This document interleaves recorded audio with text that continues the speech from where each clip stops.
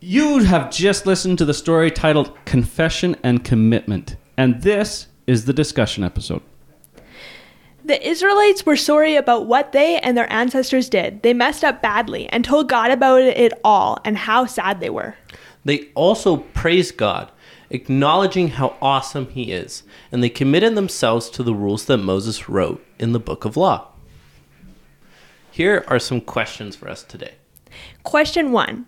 What is a regret that you have? If this is a new regret, it's probably a good time to confess that with your friends or family. Hit pause and share.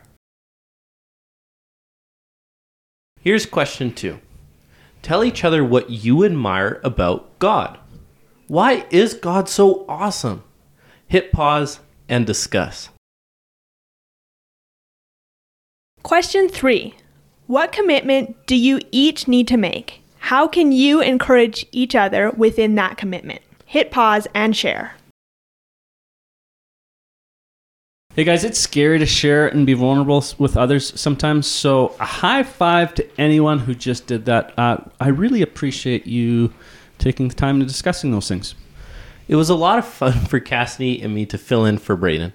Thanks, listeners, for being awesome and keep growing. We will talk with you next week.